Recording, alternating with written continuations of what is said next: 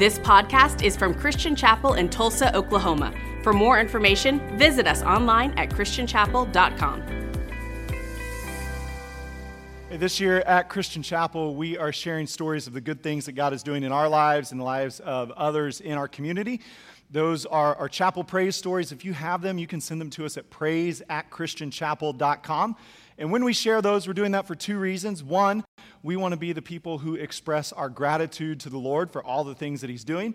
And two, we believe that almost always what God has done for you is a significant encouragement to someone else who's facing a similar need right now.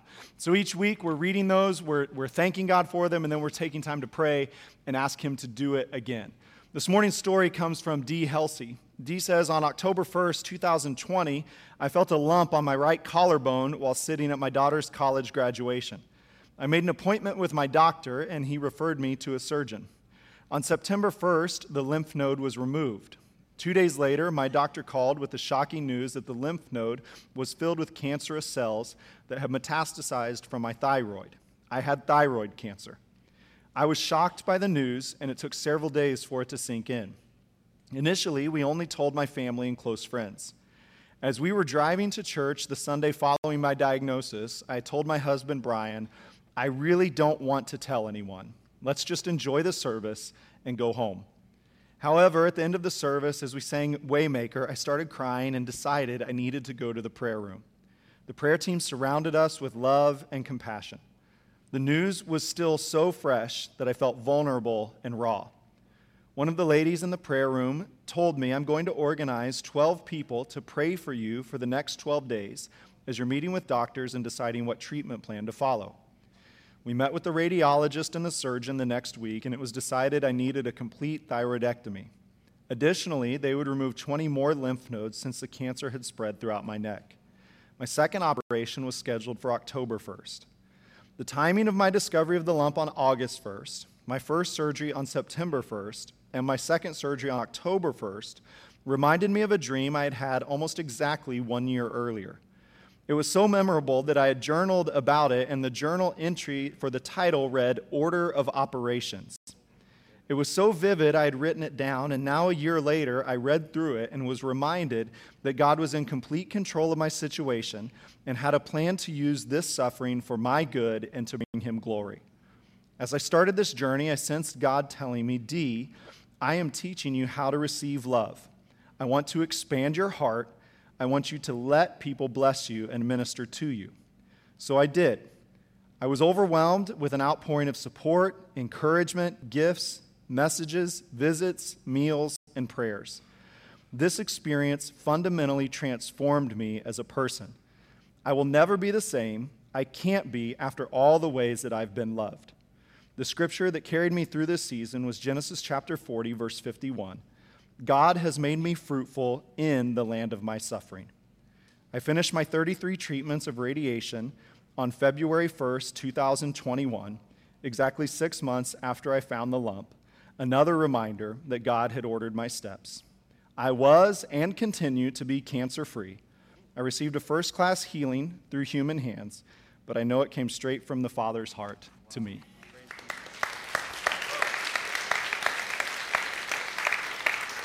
And so this morning, we're going to pray, and we're going to thank God for what He did in Dee's life. We are also going to pray that God will bring gifts of healing to those of us who've received diagnosis in the last couple weeks or months.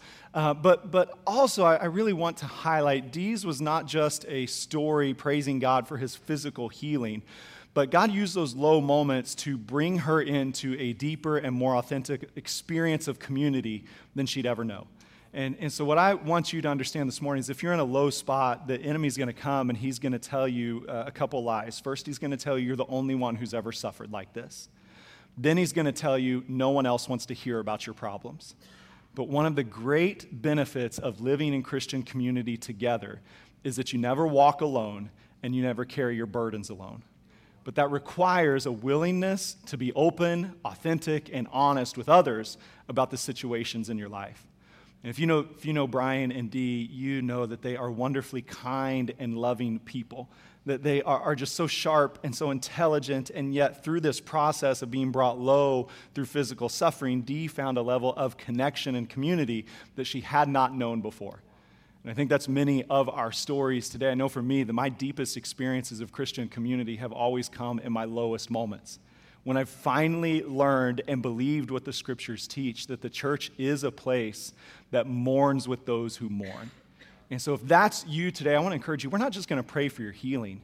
We're going to pray that you will enter into a deep and significant experience of community, that you will overcome those lies of the enemy that tell you you're isolated and you're alone, that you're the only one suffering, you're the only one hurting, and you'll enter into a space where you begin to know and understand that God has placed you in a family where you are known, you are loved, and you are cared for. Will you pray that prayer with me? Jesus, we thank you for your work of mercy, your work of grace, your work of healing in Dee's life. We thank you, Lord, that she knows what it is to hear your voice in the midst of suffering and to obediently follow the path you're laying out. We thank you that you have brought significant and lasting healing to her body. Now, Lord, we pray for those who have experienced similar disappointing medical interventions, disappointing diagnoses over the past weeks or months. Lord, they've gotten news that they never wanted to receive. Today, Jesus, we ask, will you release gifts of healing into their body today? Will you begin to drive out cancer? Will you begin to reverse the effects of sickness and disease? Will you begin to eliminate side effects and suffering? Jesus, we thank you that physical healing is a gift you give.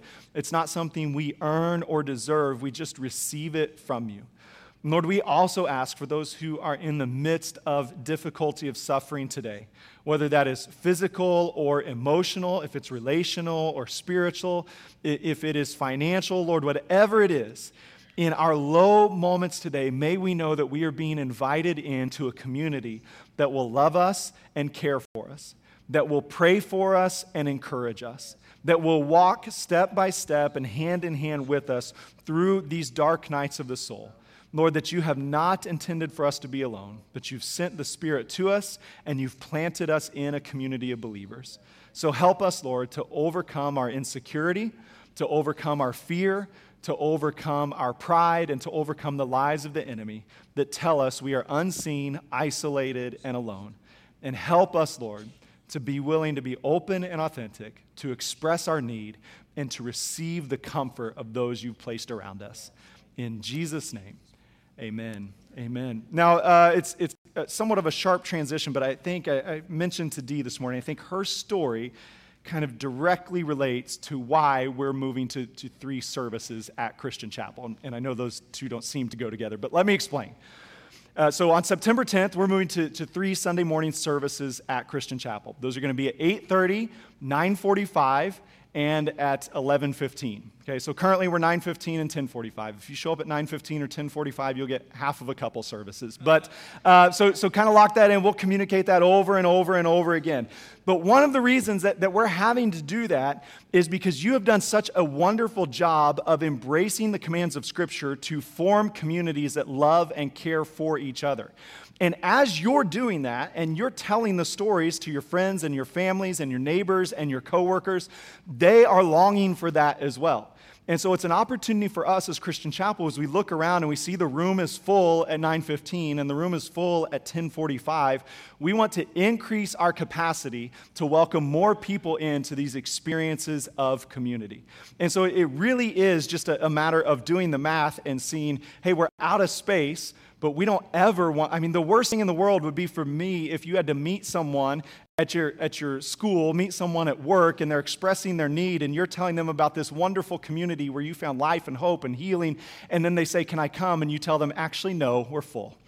But let me give you some other, that would be the worst thing in the world. So we're going to make some adjustments. We're going to create some more capacity, and we're going to try to continue to reach more people, introduce them into deep and meaningful experiences of community in Christ. So 8:30, we're going to serve you breakfast every morning if you come at 8:30 to try to get you in there. If you come to the 11:15 service and you're a college student or a young adult, we're going to feed you lunch every day.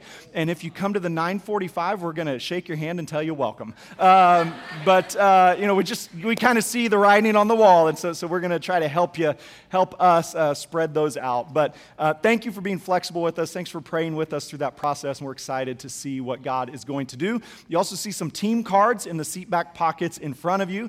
As we move to 3 services, there's more opportunities to serve, to use your gifts, to be part of what God is doing. So you can fill those out online, and one of our pastors or team leaders will be in touch with you soon. Today, though, we are continuing our way through the book of Acts. So we are, I think this is week 20 in the book of Acts. And we've made it all the way to Acts chapter 9 in 20 weeks. So we're doing better than we could be. But it's somebody stopped me last week, and they're like, I looked through. This is going to take a while. And I just said, you're right, it is. But I hope you're enjoying it. What we're learning from Acts is it's the story of Jesus, the Holy Spirit, and the church. And what we need to constantly be reminded of is Jesus still has a plan for our life. The Holy Spirit's power is still for us today, and God is still planting us in the church to be part of his mission in the world. Today we'll be in Acts chapter 9, verses 1 through 9, and we're going to talk about how God brings us fresh air and new life. No matter who we are, no matter what we're doing, no matter what we've been through, God has a plan for us. Acts chapter 9 is the story of a man named Saul and his conversion. Now, Saul, you probably know him better as the Apostle Paul. He becomes one of the preeminent leaders of the early church. He's the author of 13 books of the New Testament. He is a renowned missionary, renowned theologian, a church planter, and church leader. But what we're going to see today is before he was Paul the Apostle, he was Saul, and he was terrible, and no one liked him. And God still had a plan for him.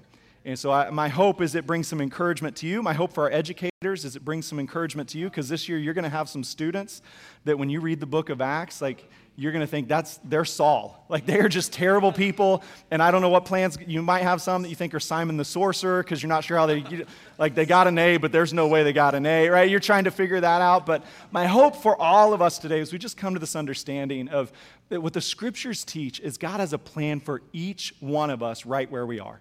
And as he changes our hearts, it changes the atmosphere around us. And he's changing the atmosphere around us, that atmosphere becomes an attractive way that he's leading others into a relationship with him.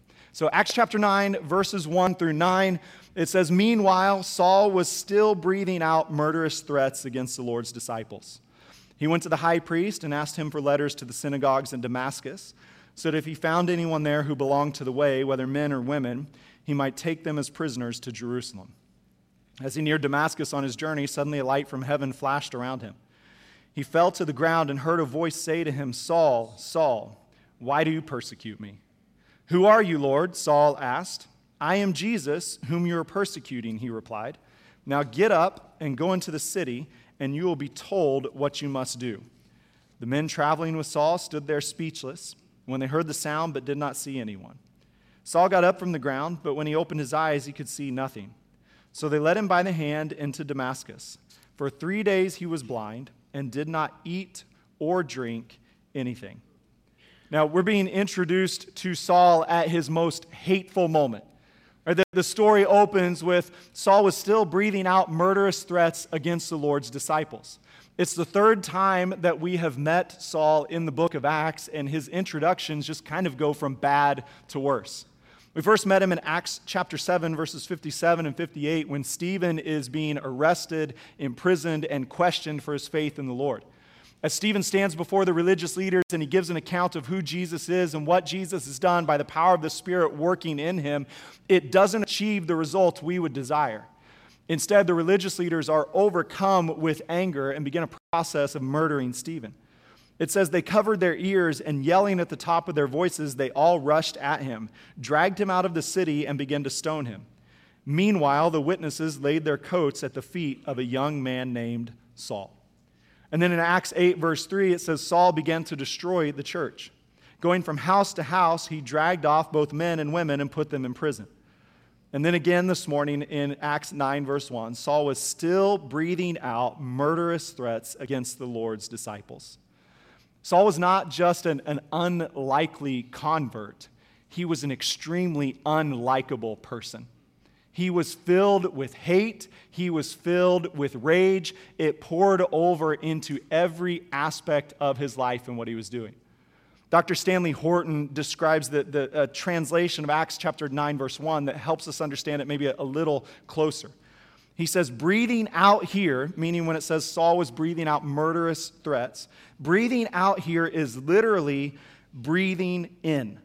It's a Greek participle indicating that this had become characteristic and continuous. In other words, Saul created an atmosphere around him of threat and murder so that he was constantly breathing it in. As oxygen enables an athlete to keep going, so this atmosphere kept Saul going. Everything Saul did was fueled by his hate. And it moved him from somebody who was annoyed by Jesus to somebody who opposed Jesus, to somebody who wanted to destroy Jesus, to somebody who wanted to persecute Christians, to somebody who wanted to execute Christians.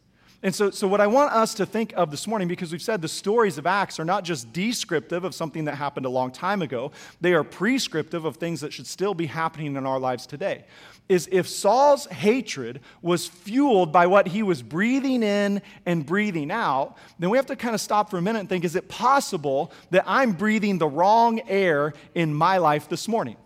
Right, so maybe think with me for a moment of just kind of place yourself in your mind of the space where you feel like you can take the deepest and cleanest breath of air. Okay, so for me, that would be on the top of a mountain in the winter with snow on the ground, complete silence, and the sun shining. Right? And if you've ever been in that setting, you know there's a cleanness to that air that you're not going to get anywhere else in the world. And you can breathe it in so deep that it almost burns your lungs. It's so cold. Right now, for others of you, maybe that spot is you're standing on a beach and you're breathing in that warm, humid, salty air. And it just makes you feel completely at home. Maybe the place where you feel like you just breathe the deepest and the cleanest is when you're holding that little baby that you've just given. They've got that fresh baby smell, right? You've just given them a bath and you just smell their head, and it's just that wonderful smell. Maybe some of you guys, you're like, where I breathe it in the deepest is I'm in the woods. It smells like dead leaves and doe urine. And I just breathe that in. I just feel at peace and I feel alive. And here's what I want you to understand. Whatever your setting might be, right, what you were created for spiritually is to live in a place where you breathe in the love and the presence of God, where you inhale His peace and His joy and everything that He's done for us. You were meant to breathe in the love of the Father, to breathe in the peace of Jesus, and to breathe in the power of the Holy Spirit. And as you breathe that in, you're meant to exhale it into the world around you, creating an atmosphere in your area where others are drawn to what Jesus has done. This is what we're made for, and yet sin comes to us and it corrupts us thoroughly. And the way it corrupts us is by exchanging the breath of God that we are supposed to be breathing in for the sins of the world. And as we begin to breathe those things in, we will also breathe those things out. And what is being described in Acts chapter 9, verse 1 is Saul has moved to the point where he has breathed in and exhaled out hatred of the church so often and so deeply that it now has become the driving force and fuel of his life.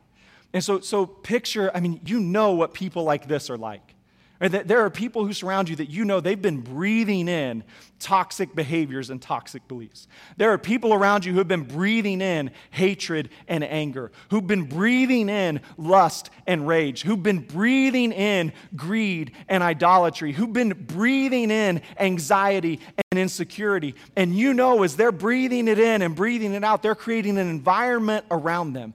And it's all they can talk about. And it's all they can think about. And it's where their life is centered. And for Saul, his life was centered on the destruction of the church. If you were friends with Saul, he told you how much he hated Jesus. If you were an associate of Saul's, he plotted how to destroy the church. If you were a family member of Saul's, he talked to you about it at breakfast and he talked to you about it at dinner. If you were in Saul's small group, every scripture he would take and get back to, so this is why we have to kill the Christians, right? It's just everything he did all the time in every way. This was the fuel of his life.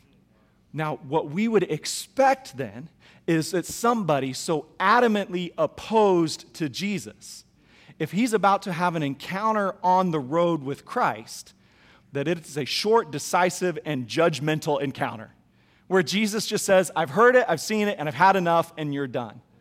But instead, what we're going to find is it's actually Jesus inviting him into an experience of new life. But before we do that, we see in Acts chapter 9, Saul is not only breathing in the wrong air, but it's beginning to show itself in the wrong actions. So keep reading down in Acts chapter 9, verse 1. It says, he went to the high priest, and he asked him for letters to the synagogues in Damascus, so that if he found anyone there who belonged to the way, whether men or women, he might take them as prisoners to Jerusalem. So for Saul, as he's breathing in and breathing out his hatred of the church, it moves from just breathing the wrong air and creating the wrong atmosphere to actually doing the wrong things. Right, Paul would later describe his life in Galatians 1. He says, you know my former way of life in Judaism, and how I was determined to destroy the church. He has moved from just thinking about it and just talking about it to acting on it. The air that he breathed became the fuel for his life, which became the motivation for his actions. And it brings us to a point of consideration this morning when you start to think about some of the things you're doing that you're not proud of. Some of the things you're doing that you wish you could stop. Some of the actions that you're hoping no one ever finds out about. Some of the speech that just keeps coming out of your mouth no matter how many times you make a resolution not to speak that way anymore. You think of the harm you're bringing into relationships. You think of the destruction you're bringing into different environments. And you're just wondering, why do I keep doing these things? And what the scripture is teaching us is whatever you're doing is a result of what you're inhaling and exhaling. And so this morning, if you're recognizing there are behaviors that I don't enjoy, there are things that I wish would change, you don't start with behavior modification, but you start with internal reflection of from where do these things come? And what you'll find is just like Saul, they're rooted in the things you're breathing in and breathing out. They're rooted in the atmosphere that you've created around you. And what we see in the scriptures is the same thing you and I have experienced in our life. When we're breathing the wrong things, we're going to start doing the wrong things. Sin is never going to stay internal. It's always going to leak out. It's always going to bring destruction and death into the world around us. It's always going to harm those who are close to us and those who are far from us. It's always going to be a sin against ourselves, against others, and against Jesus himself. And so this morning, as we're evaluating the air we're breathing, we're wanting to understand it's never neutral, but it always has a logical consequence. And so if you're breathing in anger and hatred, it's going to show itself in verbal and physical violence. If you're breathing in lust, it's going to show itself in sexual immorality and infidelity. If you're breathing in greed and materialism, it's going to show itself in your willingness to lie, to steal, to cheat, and defraud. If you're breathing in lies about who God is and lies about who you are, it's going to show itself in anxiety and fear and insecurity. The things you're breathing in are shaping your heart, they're shaping your mind, and they will show themselves in your actions. And what we see in Paul's story is that it's the same thing that will happen to us as we're breathing it in and we're breathing it out and we begin to act on it. We enter into this kind of spiral, this cycle of destruction, where it starts with just breathing the wrong air. And as you're breathing the wrong air, you start to create the wrong atmosphere around you. Or you start to create the wrong atmosphere in your home. You start to create the wrong atmosphere in your school. You start to create the wrong atmosphere at your job. And as you start to create the wrong atmosphere, eventually it's going to show itself in your wrong actions. But here's the thing with sin. As you start to engage in that cycle, you're not going to do the wrong thing and just stop. But just like Saul goes from bad to worse, you and I are going to have the same experience. we will not get better on our own. We're going to go from the wrong air to the wrong atmosphere to the wrong actions to worse air to worse actions to worse atmosphere. It's going to go over and over and over again.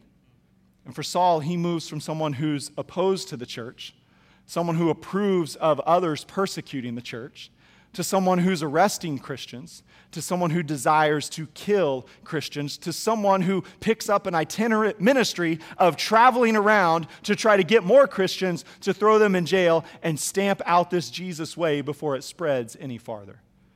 And so the challenge of Acts chapter 9 is not necessarily that God reveals our sin or that he knows where we are. Honestly, the challenge for many of us is that God would bother to show up on the road to Damascus at all. That God would do anything but destroy Saul.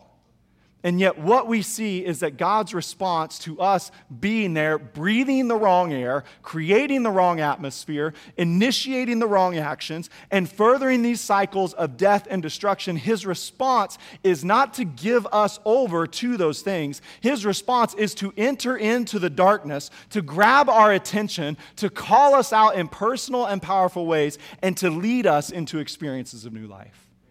It's what he's done for us. And now it's what he wants to do through us.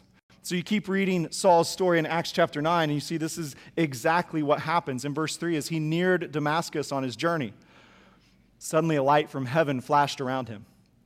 He fell to the ground and heard a voice say to him, "Saul, Saul, why do you persecute me?" "Who are you, Lord?" Saul asked. "I am Jesus, whom you are persecuting," he replied. "Now get up and go into the city, and you will be told what you must do." So in Acts chapter 9, we see 4 ways that Jesus comes and brings fresh air, that he brings new life to us. The first is Jesus shows up in powerful ways. So if you have time later, you can read in Acts chapter 26 where Paul is describing his salvation experience. And he's been brought before King Agrippa, and he tells him, he says, "King Agrippa, I was on the road to Damascus. It was about noon, and suddenly a light brighter than the sun struck me and blinded me and put me on the ground." And so the first thing we need to understand is when we are stuck in cycles of death and destruction, Jesus' response is to move toward us in undeniably powerful ways. Now, for Saul, that meant he's on the road in the middle of the day, the sun is shining brightly, and there is a brighter light that comes. Right? And so Saul, he doesn't yet know who it is. He doesn't yet know the purpose of it. All he knows is, my attention has shifted from just getting to Damascus to what in the world just happened. How did I go from walking to laying on the ground, being unable to see? And so for you and I, we've had these experiences. Now, it probably wasn't a blinding light, although for some of us it might have been. But if you're a follower of Jesus and we had time to sit down and for you to tell me your story, you could tell me whether it was through a season, through a situation, through a conversation, through a book that you read, through a song that you heard on a radio. There came a moment, there came a time in your life where suddenly God got your attention in an incredibly powerful way, right? Where you began to understand everything I've done before has been darkness and death. Where you began to question and wonder, is there something else in this life? And maybe it was through the invitation of a friend who brought you to church, and you sat there that first Sunday and you thought, did they call the pastor ahead of time to tell him all about my life? Because I feel like he's talking directly to me, right? Maybe it was a song that we were singing and you thought, it's like that was written exactly for my situation. Maybe it was the first time you picked up a Bible and you opened it up and you felt like the words jumped off the page and into your heart. Maybe it was a dream or a vision. I don't know how and I don't know where, but I know Jesus still shows up in powerfully undeniable ways to draw people into a relationship with him. And it doesn't have to be exactly like Paul. It just has to be powerful in a way that it gets your attention. And that's the only standard. And what we know again and again and again, if you're a follower of Jesus today, it's because Jesus showed up in power in your life. And when he showed up, he got your attention. And I wish we had time for you to tell your story. Maybe tonight in your home groups, you'll have some opportunities to do that. Tell the story, encourage each other. Yeah, there was a day that I was lost. There was a day that I was blind. There was a day that I was breathing in all the wrong air and exhaling everything terrible. I had a toxic atmosphere around me. But one day, Jesus showed up. And that's your story, and that's my story. And that's the story of what Jesus still wants to do to every Saul on every road to Damascus. No matter where you're going, no matter what you plan on doing when you get there, Jesus still shows up. And when he shows up, he doesn't just show up in power. He shows up in very personal ways.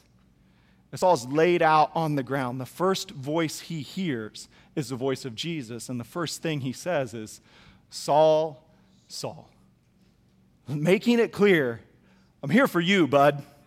Like, this isn't a thing that you're observing for someone else. This conviction isn't for your friend.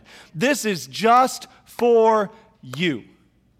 And this is what we need, right? Sometimes we hear the story of Saul and we think, yeah, that's, man, knock my family members on their back. Knock my coworkers out. Blind her. Blind him. Like, Jesus, do it. That's what they need. And that's probably an okay prayer to pray sometimes, right? But what I want you to understand today is before we're praying, God, do it for them, we need to be praying, God, do it in me. And we all have our own stories. We all have our own spaces where we need Jesus not to show up in power, but we need him to show up in very personal ways. And the personal way he's going to show up, he's going to speak your name to you. And do you know the value of somebody knowing your name? You know the sense of significance and worth? Like we're at the start of a new school year where nobody knows anyone's name, right? Where everybody is Bud and Sis and Honey and Sweetie, right? And what you hope is, as I'm in this teacher's classroom, I hope they learn my name. Because when they learn my name, I begin to know, like, they know me. Right? When I'm at Christian Chapel, I want to do everything I can to know as many names as I possibly can because I understand the significance and value and worth that comes with that. You've been in that moment before where maybe you met somebody and you were sure they did not know your name. And then they called you by name, and in that moment, it was just that sense of like, oh. Right? And it settles your soul. And you just know I'm known, and I'm seen, and I'm welcomed. And when Saul hears his name, he still doesn't know that it's Jesus. But he knows this supernatural encounter is personal. And it's comforting when somebody knows your name, but it can also be just a little bit terrifying. Because when the God of all creation knows your name, chances are good he also knows exactly what you're doing. And for Saul, that's a pretty scary proposition. And this is exactly where Jesus goes. If it's powerful, and then it's personal, and then it honestly gets a little painful. And he says, hey, I'm Jesus, the one you're persecuting. And so this idea, again, now I love the idea that God knows my name. And I love the idea that God wants to show up in power and speak directly to me. And I, at an intellectual level, love the idea that God knows exactly what I've been doing. And at a heart level, sometimes that scares me to death. Because it doesn't just mean that God knows my actions. It doesn't just mean he knows where I've been, though for some of us that is terrifying enough. It doesn't just mean that he knows who I've been with or what I've been doing with them, but it means he knows every word that I've spoken out loud and under my breath. It means he's been with me in the car when I've given full vent to whatever's inside of me. Even more terrifying than that, it means he knows every thought that has ever run through my mind. And in that space, you come to this realization of God is not only here in all of his power, and he's not just here in a very personal way where he's calling my name to speak directly to me, but he's here and he's showing me I know exactly what you've been doing. And so this path, this Damascus road that leads you from the wrong air to fresh air, that leads you from death to life, it will always include a moment of clear conviction and revelation where Jesus lets you know, I see your sin, it's a sin against God, it's a sin against others, and it's a sin against yourself. And he's not going to kind of whitewash it. He's not going to try to make us feel better about it. He's going to be brutally honest with us. And in that space of honesty, again, it's both terrifying and encouraging. It's terrifying because it's a revelation that Jesus knows me oftentimes better than I even know myself. It's terrifying because it means the things that I have been so dedicated to keeping secret and keeping quiet, he's just shouting from the rooftops of my heart. It's terrifying because it means not just in the lowest moments that I know of, but every single thought he has seen and borne witness to. And in that space, it's horrifying because it means he knows me at my absolute worst. He knows me at my lowest moments. He knows you in the spaces where you dread anyone would ever find out who you really are, what you really think, or what you really feel. And as he comes and speaks into that space and we stand in the terrifying light of his revelation, we also begin to find this gift of comfort and peace. As he begins to tell us, you are fully known and you are fully loved. I know you're broken. I know you're messed up. I know you're addicted. I know life is poisonous. I know what you've done to others. I know what's been done to you. I know the secrets you've never told. I know the hate you harbor in your heart. I know the memories that keep you up at night. I know the night terrors that plague you. I know the places where you have dreamed of what you could do to them if no one ever found out. And into all those spaces, Jesus comes and says, I see it and I know it and I forgive it and let's move on. And in that space, it's disarming. It's unlike anything we've ever encountered before. I mean, just think for a moment, if we had the capability to broadcast just your thoughts of the last 3 days on the screen behind me. Just to be like, here's what he thought Saturday.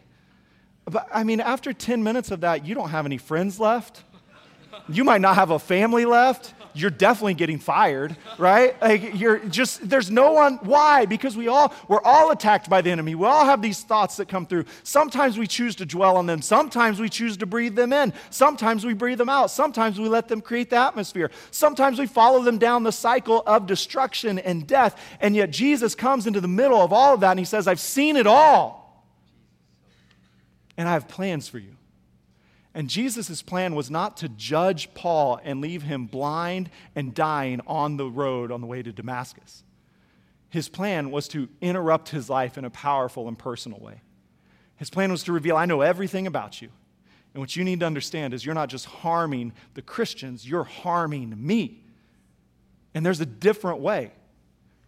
And the last thing we see is that Jesus breathes fresh air into our life by revealing that he has a plan for us. And so for Saul, that plan begins very simple. He doesn't tell him on the road to Damascus, Saul, get up. You're going to write 13 of the 26 books in the New Testament. Saul, get up. In a couple decades, I've got some Galatians that you're going to have to get after. And he doesn't tell him, Saul, get up. You're going to be shipwrecked and snake bit. You're going to lay your hands on the sick and see them recover. Saul, get up. You've got to pray for dead people and they'll be raised to life again. He just tells him, Saul, get up and go to Damascus. And that's the extent of Saul's experience of new life. One of immediate obedience, where he acknowledges the lordship of Jesus and he follows the path that he's laying out for him. And when we're in this process of being transformed from breathing in the wrong air to walking and breathing in the fresh air of Jesus, there will come a moment where he interrupts you in a powerful way, where he calls your name in a personal way, where he reveals everything that you've ever done. And in that space, he's going to extend mercy and grace and forgiveness and invite you to walk in new life. And then he's going to say, now let's go. And at that point, you and I face that point of decision of, am I going to go? Am I going to walk into the new life? Am I going to walk onto the new path? Do I really believe a better future is possible? Do I really believe that on my own road to Damascus, I can leave all of this mess behind me? Do I believe the anger and the rage and the violence and the bitterness and the hatred, do I believe it stays there? And I just walk into new life. And what I want you to know, we'll see it as we work through Acts, Paul's life is completely, permanently transformed on the road to Damascus. This is not a progressive salvation that he's going to work himself into. He instantly goes from an enemy of God to the Son of God. He goes from one outside of community to one inside of the community. He goes from an orphan to one who belongs in the family. And in the same way, when God calls you, he's not inviting you of, hey, I'll get you started and then work and see if you can earn the rest of it. He's saying, just start walking. And Paul had no idea who he would become. He had no idea the plans that God had for him. All he knew was, I have to obey. And this morning, as God speaks to you, I want to encourage you, take those first steps.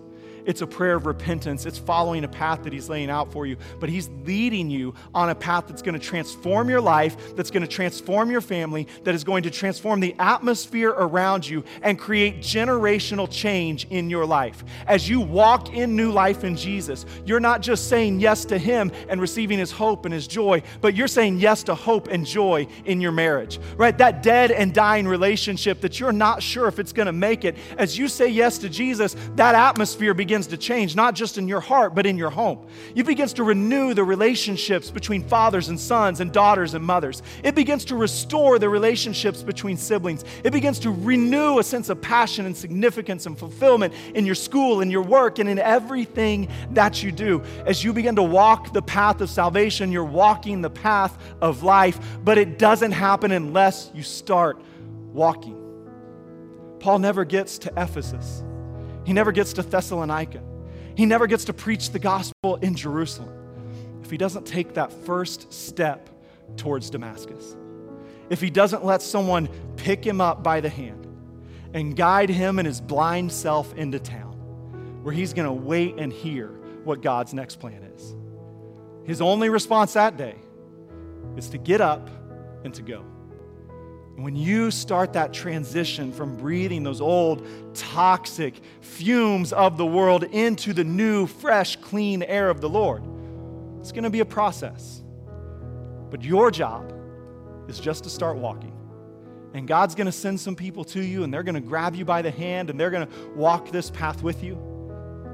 And years and decades down the road, you're going to look back at August 2023 as a time when you encountered Jesus in a powerful and personal way. A time where you discovered his plan for you, that you were fully known, fully forgiven, and fully loved. And you begin to walk on the new path that he's laid out for you. And everything can change. And everything can be different. It's not just a story of what happened a long time ago in a land far away to a man we never knew. But it's the ongoing promise of Jesus, the Holy Spirit, and to the church. That everywhere Jesus shows up, he speaks in powerful, personal ways. He reveals that he knows us completely, and we are going to be completely forgiven, renewed, and set on the path he has for us. Will you stand with me? I want to pray for you. The band's going to come. They're going to help us just finish on a note of celebration today, of the testimony of new life and grace that we've experienced in Jesus. Will you bow your heads and close your eyes with me? Jesus, we thank you for your grace today. We thank you for your mercy. We thank you that you see us in our lowest, darkest, most sinful moments, and that your response is to move toward us. So Lord, I pray for those today who maybe are not in a relationship with you. They've not surrendered to you as their Lord. They're breathing in and breathing out all of the wrong things, and it's leading them to all of the wrong places and wrong actions. Today, Lord, may they have a powerful and personal encounter with you. May they hear you calling them by name, revealing their sin, and leading them on a path of forgiveness and new life.